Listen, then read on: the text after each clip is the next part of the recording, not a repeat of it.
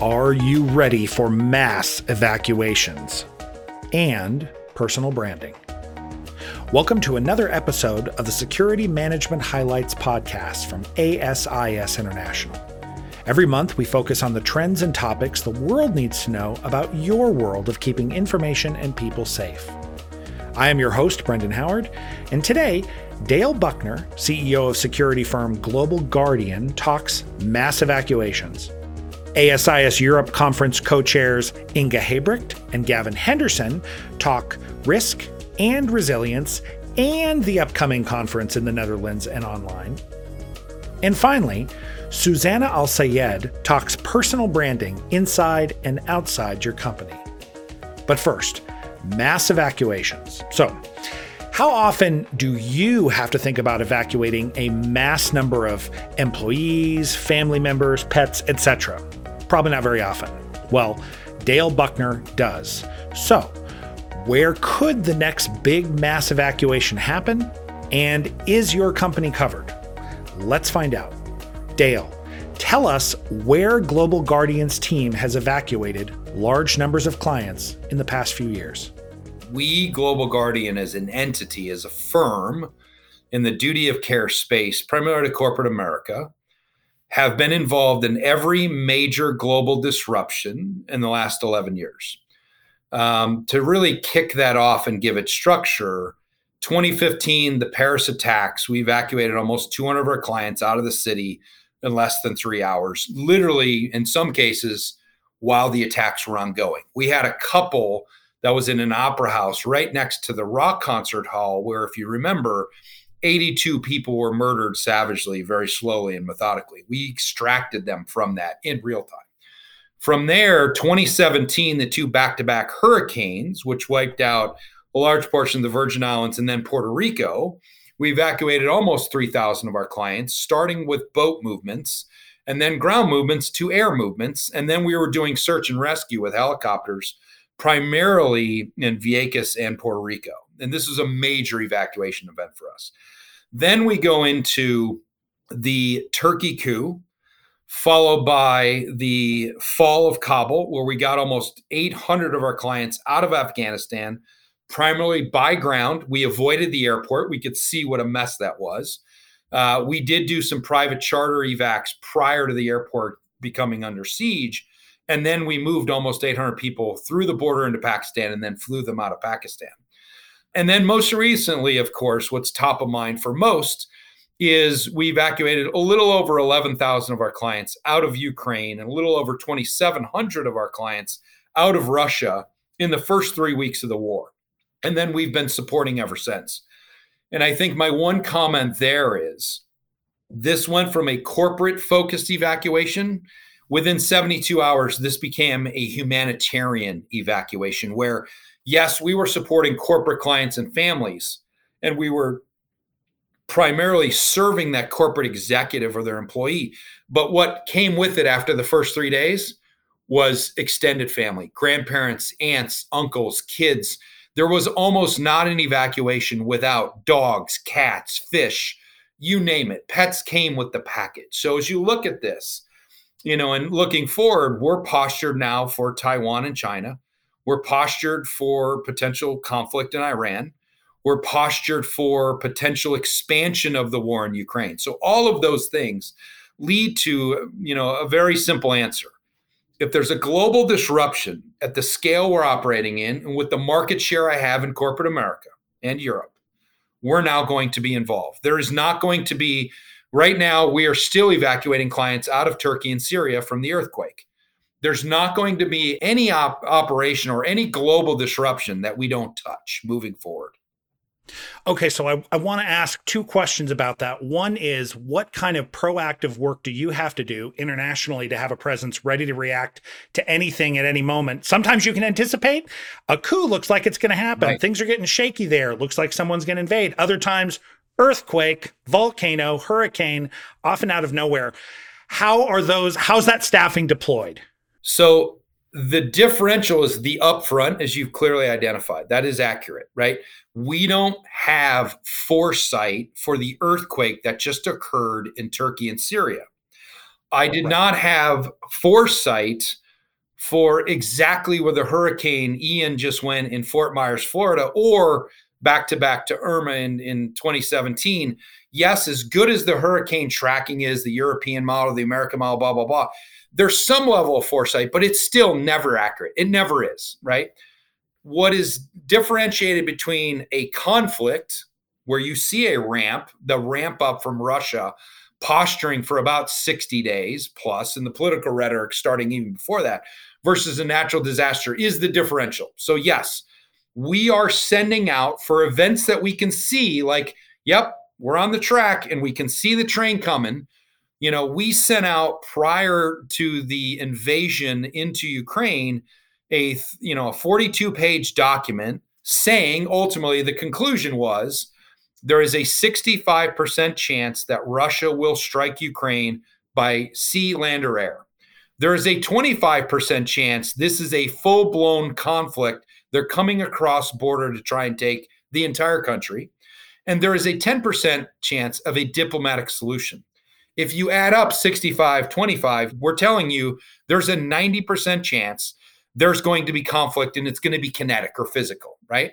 From that posting, and when we sent that to all of our clients globally, we then sent out 111 alerts as this transpired and kept ramping and ramping and ramping. So my answer is, whenever we see a hotspot, we see conflict brewing, we are very focused on Israel and Iran right now. We're very focused on the US and China right now. We are very focused on the potential expansion of what could happen in Russia and the Ukraine. That being said, can there be a conflict tomorrow that wasn't predicted? Well, the entire global intelligence agencies didn't predict World War II and the invasion of Pearl Harbor. The entire intelligence apparatus did not predict or prepare us for 9/11. There are, historical events throughout our history where these things happen and people didn't see it coming, the indications weren't there, or they just didn't believe it. I would tell you, and I can factually show you this data, that almost 70% of our corporate headquarters that we support did not believe, they were not aligned with our assessment on the Russians invading Ukraine. They didn't believe it. Therefore, they didn't get ready. And the estimate approximately 30% of our clients that did believe it and did get ready, we had their people out in the first 6 days. The people that didn't believe it, it took 3 weeks, because once the crisis starts, speed matters. There's only so many vans, there's so many buses, there's so many airplanes. All of those assets are now under pressure. And now you have checkpoints. Now you have more requirements at the border to get to a safe zone. Now you have millions of people on the road or at the airports trying to get out. So the lesson learned is this: being a first mover matters. Speed matters. And in order for you to have speed, you have to have real preparation, updated contact information, updated address, extended family. All those things matter when these things are forecasted. And when it's not forecasted, it's the earthquake in Turkey and Syria. This now is just respond and organize as quickly as possible, put together a baseline plan framework, and then you just go. And now you're calling audibles. You're adjusting to the environment as it comes to you. That really is the differential. What's kind of a first step to an audit to see how would you be ready for a mass evacuation? It sounds like first thing, you need to have gathered information about your employees, your sites, and their extended relations. If you're thinking somewhere at a time, you would need to lift up people and move them somewhere else. So my question is, where does this fall into the cost of having corporate security over a year? And how does it fall into what kind of insurance policies and things do mass evacuations fall into? Because I think as I've seen you write, terrorism oftentimes is not covered by certain things. You think it's covered by insurance. It's not. Terrorism, war, these things are left out. So insurance policies, how can they cover you and how do they wind into this mass evacuation thing? Yeah. So I think now that the globe is so much more populated, and now that when you have a major disruptive event, if it's near a city center or a highly populated part of a country, you now have a population of people that are wildly exposed. So I think the combination of one, we've grown and we occupy a lot more terrain just from growing to, we're at 8 billion people on the planet and ever growing. we have more exposure. And then you look at the frequency of global disruption. I can show you in the last 5 years, there are 2 to 5 major global disruptions events now every single year. So when you combine those two and you cross that axis, what you realize was 20, 30, 40, 50, 60 years ago, that people felt secure with just having insurance, thinking that, look, Right. 3/4 of my exposure of someone getting sick or injured, they're going to go to a hospital. That insurance is going to cover that hospital stay. I feel comfortable with that. If someone's on the road, they get sick or injured, we can get them a hospital, fine. Those are one-offs, if you will. And corporate America felt very comfortable by having that insurance and recognizing that risk and looking at actuary data saying, the probability of conflict, terrorism, natural disaster is only going to be at this frequency, and it's only going to affect a very small populace. Now that's completely flipped upside down. Frequency is increasing, exposure is increasing, and now this is the big reveal. Having insurance for kidnap and ransom, medical services and medical evacuation, and for security evacuation. If you read the fine print of almost every single insurance policy in the world, there are restrictions. If you look at security response in insurance platforms, you have security response, but it's so myopic on what it covers. It does not cover war. It does not cover terrorism. It's not going to cover an earthquake.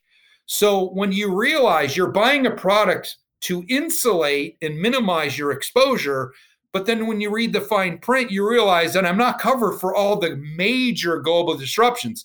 Yes, I'm covered for one-offs. And my employee is in Peru. This is a recent story. And they're isolated because there's protests because the president was just arrested. That would be covered. If the entire country collapses and there's now a war, they're not covered. And I think what you're seeing is that frequency of major disruption is now so much higher that companies are now forced, and this is the word, they are forced to not rely on cheap insurance. It's cheap for a reason that has lots of restriction. So poke around in those insurance policies, people, and make a plan, starting with getting accurate information about people who would need to leave in an emergency, especially if you do business in a vulnerable place. Now, from Ukraine to Western Europe, where the ASIS Europe Conference is happening in Rotterdam, March 21st to 23rd, and online in March and April. Conference co-chair Inga Hebrecht works at Radisson Hotel Group as SVP of, brace yourself, sustainability, security, and corporate communications. So before we get into the conference, Inga, do all those things in your title fit together easily? Yeah, thank you, Brennan. That's a question I had to reflect on when every time I got asked to take on a new department, like how are these things connected and how do they actually work together? Are on a nexus? How do they serve each other? And the first time I had to do that was when my role was extended from sustainability to safety and security to be added on. And, thinking about it, of course, there is an interconnection between the two in different ways.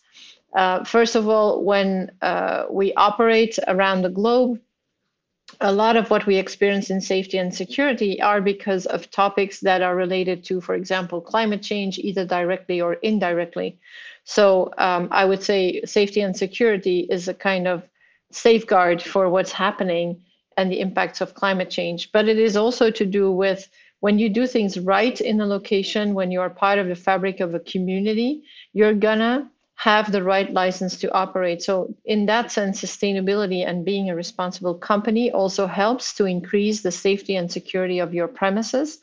And then lastly, the way we approach safety and security and sustainability in our wide network of 1,100 hotels in 90 countries is that you need to empower people. You cannot control everything from the center because it's just too many different locations, too many different hotels. So what we do is we empower our teams through awareness, training, having champions on the ground. So in that sense, the way we approach it is very similar.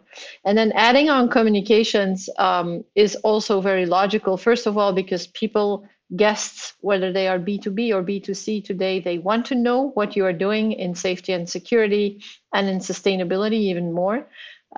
So they want to know. So in that sense, we communicate about what we do.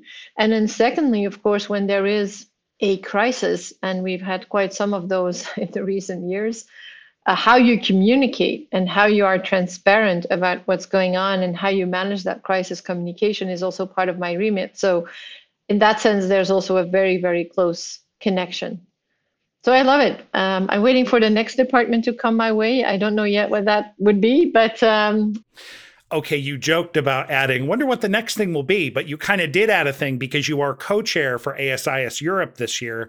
I noticed the theme was from risk to resilience, and I'm always curious, does this theme, when I look at a conference, I wonder if themes sort of dribble down, if they kind of funnel down into the content, or is it just like from risk to resilience, it sounded good, a couple R words, or did it really kind of inform how you organize in the content there? Well, I think, and I'm happy to be the co-chair and to be working with the ASIS Europe team on this very exciting event. So I think resilience is really a word that's at the core of companies' considerations these days. After the shocks, we've been talking about it, the pandemic, the invasion and the war in Ukraine, which has disrupted supply chains and energy markets, et cetera, et cetera. So resilience is there as the core theme for CEOs' leadership. And frankly, also, I think for safety and security professionals.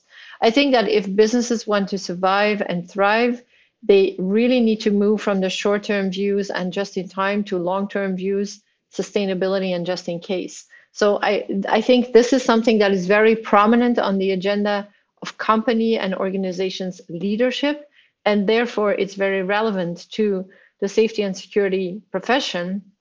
And so the themes that we have put forward, because we always get long lists of people who put suggestions for topics forward, they do connect. What challenges are you looking toward individually and also as an organization at Radisson into 2023 and beyond? Having gone through the pandemic and a big shock to the system, knowing we have to be more long-term, these big things could be coming down the pipeline. Are there some things you're thinking about this year and in the coming years when it comes to security? Well, for us at Radisson Hotel Group, the biggest challenge and opportunity is that we have a portfolio of 1,100 hotels, but we plan to grow exponentially and double that in the next 5 years with a focus on Asia Pacific and on a lot of, not everything, but a lot comes from emerging markets.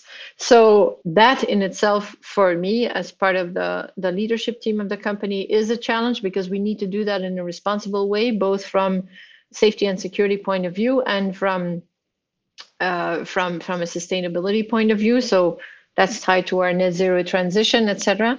But that for me is the thing. We need to really look at this, doing this right. So within our company, that is a thing I'm certainly looking at. And then the fact that we've learned that we are going to have a volatile and uncertain environment. Shocks are not going to be over. They will continue. We are used to dealing with a lot in a global hotel chain. There's always something that's going on every day, every hour of the day. But in terms of these big systemic shocks, I think we will see more of them, and we need to be ready to be agile in the business in the way we respond.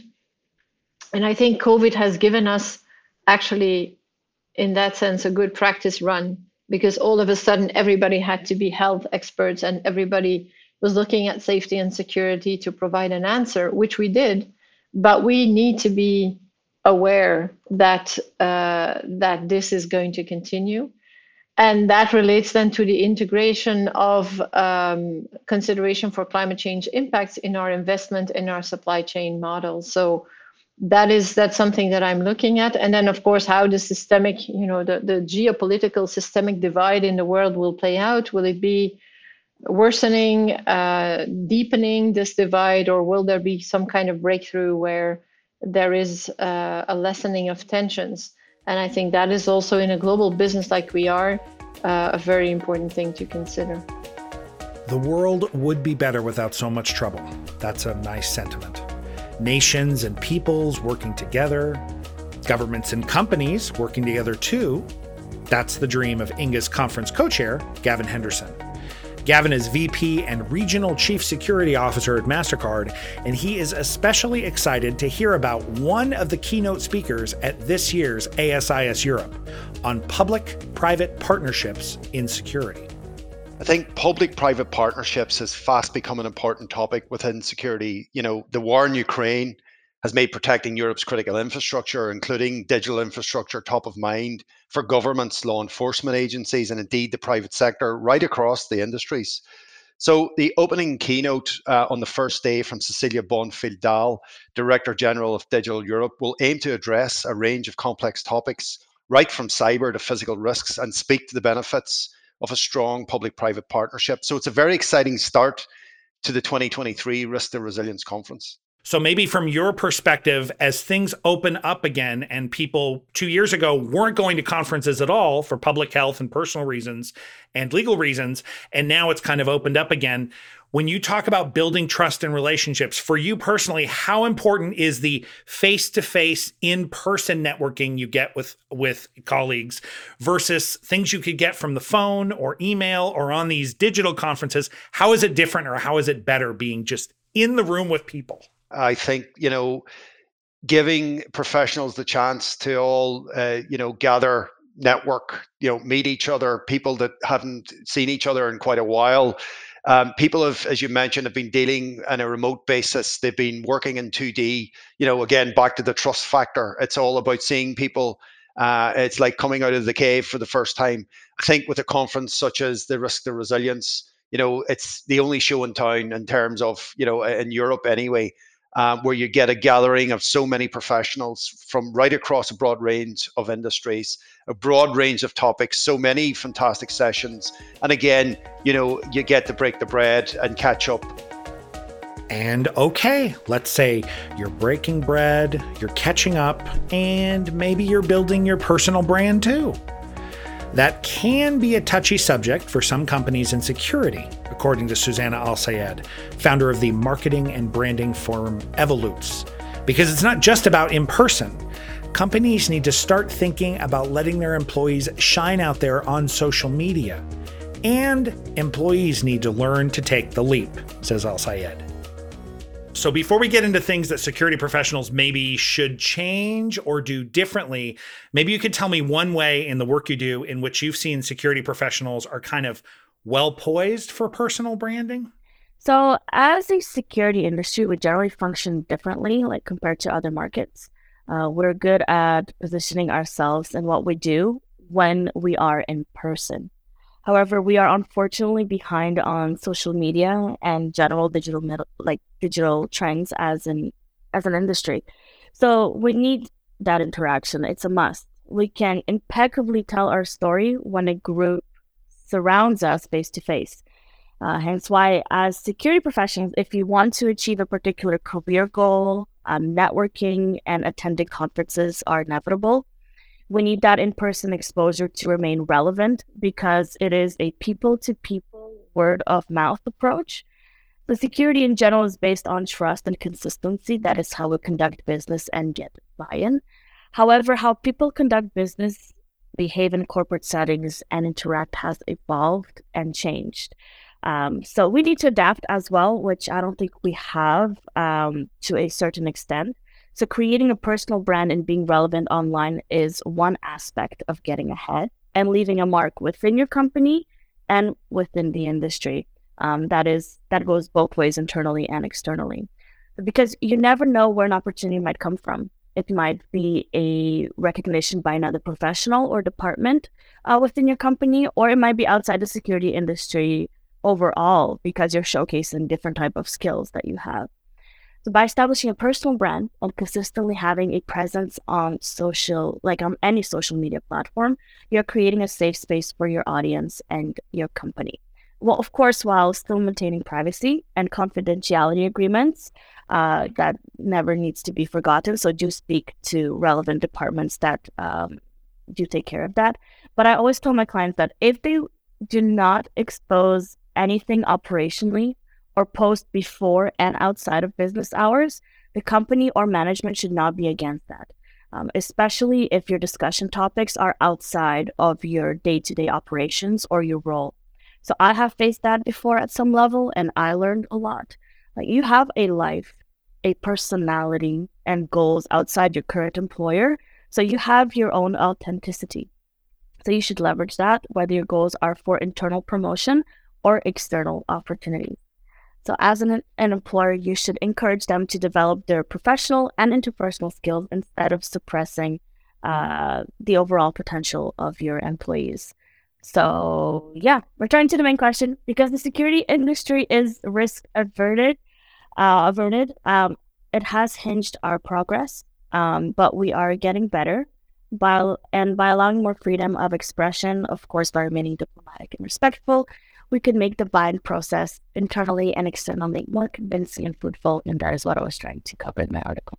Okay, so it's interesting, again, covering a lot of territory, that one article. You talk about buy-in and personal branding, and sometimes those feel different. So when I think a lot of times if security professionals think about personal branding, this may not be their intent, but I think companies and them may think about, this is me sort of, I'm making myself look better for eventually a promotion here or leaving the company, going somewhere else. But you kind of overall put it under the umbrella of getting buy-in. And so I'm wondering, aside from the issues of trust and networking and face-to-face stuff that security professionals kind of do very well, what are other ways in which security professionals struggle with that way of getting buy-in internally or externally? So I love that question, and I find it being very simple, yet it is a very complicated question.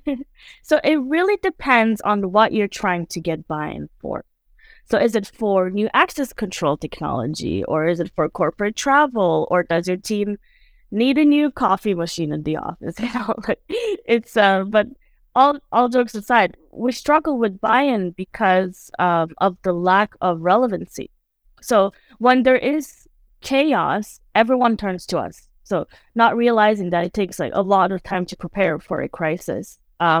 Yet when things hit us unexpectedly, we often find security and emergency management teams that are understaffed and underfunded. So my favorite one is, where is our business continuity plan? Meanwhile, a formal BCP was never formulated or completed. It's just like they think that they have one in place just because that's what needs to be in place. Or they just take it off of the shelf and it's dusted, they just like go over it. So if you find yourself in a situation where like your hands are tied after a crisis, it is the recovery phase that you should target and delicately pitch the buy-in. So that is a pattern I have observed in the public and private sectors. So it's basic psychology. Protective instincts kick in. So that is when you pitch a more secure and refined program, when it's still not 100% resolved, but we're recovering from it, and it's still relevant. So, but you also must make it realistic. Unless it makes sense, you can go from $50,000 to $1 million. So you have to keep your goals realistic. But usually getting your initial ask will already be a win. So to answer your question, we struggle with buy-in because of our relevancy in day-to-day operations. But once again, I want to emphasize it depends on who you work for, like whom you're working for, and what your role is. So this does not apply to everyone. However, like with COVID and now all the natural disasters that we're seeing and constantly being in a state of permacrisis, the dynamics and priorities are changing in our favor. Unfortunately, I would say, because it's just the world that we live in right now. So staying on top of the changes and being proactive will aid in any buy-in. So I think you touched on that a little bit in kind of presenting here are kind of optimum times in the preparation and then reacting phase where you could put in buy-in. From what you've heard from clients and in your own experience, how much of the selling internally seems like researching and practicing for a pitch to somebody, so having time to prepare, and how much are those soft skill things, that time that was put in to get to know and understand what people need over time? So the strong relationships you have with the people you're trying to get buy-in from versus I'm crafting a pitch to these people. Does it feel like the relationships win or the well-crafted pitch, or is it just the mix of both? The simple answer to this question, and I like to use this basic formula, which is just consistency. It's a beautiful game of consistency. So nothing was built overnight. And if it was, it is not well done, or it's a unicorn, and I am personally very wary of fast success. It always comes with unexpected consequences or circumstances. So all the components in your question are relevant. So to sell internally, you must research, you must plan, you must manage, you must build trust daily, prove your concept, stay consistent, and attempt to build a professional portfolio that brings you legitimacy within and outside the company. As I mentioned in the first question, we are in an industry that functions on a word of mouth method. So build a rapport, build yourself, invest in your idea, and the pitch is the end goal. The pitch is the end result. You must do the work prior in order for your pitch to be considered and looked as a product that can add value to the company. Okay, when people think not about crafting a pitch for a plan or a pitch for a thing, more resources, or a pitch for a change in the processes and policy somewhere, but they're kind of pitching themselves. So the personal branding comes in. There is some discomfort, and we're talking about this a little before this podcast. There's a little discomfort between the companies and the people working for them about what are they allowed to talk about? How much, if they're branding themselves, does that mean they're going to walk away? So sometimes that make management nervous. How much about personal branding, about kind of knowing who you are and showing everyone who you are and making that kind of a daily message, is internal within a company where you're branding yourself inside the company structure as this kind of person?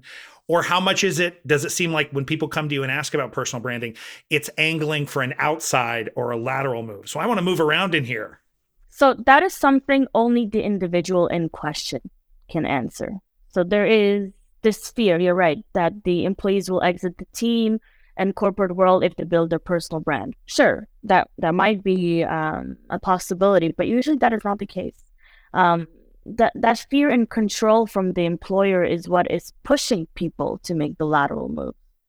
So that is what is pushing them. It's that fear and control. So because it becomes evident and suffocating, so especially if the individual in question is beginning to get positive attention and recognition externally, jealousy and distrust sets in. Hence nurturing.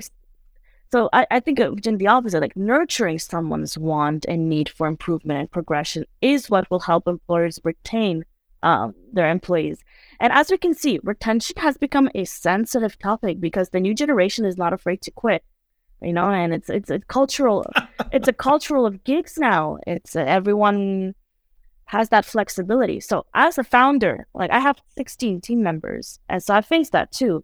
And I wrote this in another article about leadership when I pointed out that importance of finding what drives each of your employees.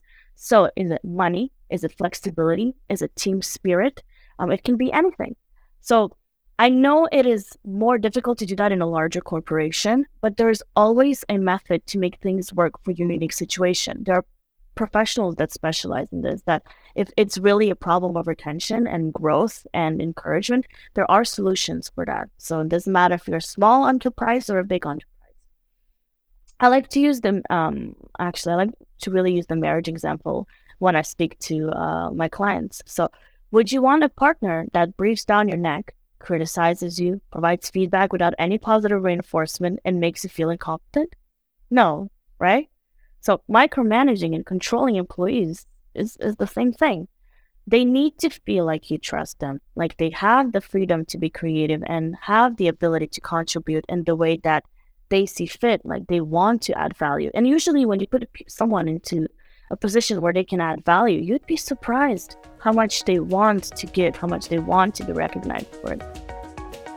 Today's employees want to express themselves out there. Yes, even security professionals who need to keep some confidential stuff under wraps. And that is it for the latest episode of Security Management Highlights.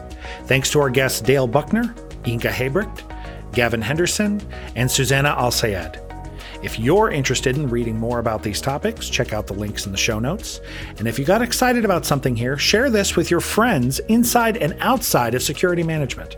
The world needs to know how vital and awesome this field is. And leave us a review wherever you listen to this podcast. We would appreciate it. Find us at sm.asisonline.org. And hey, be safe out there.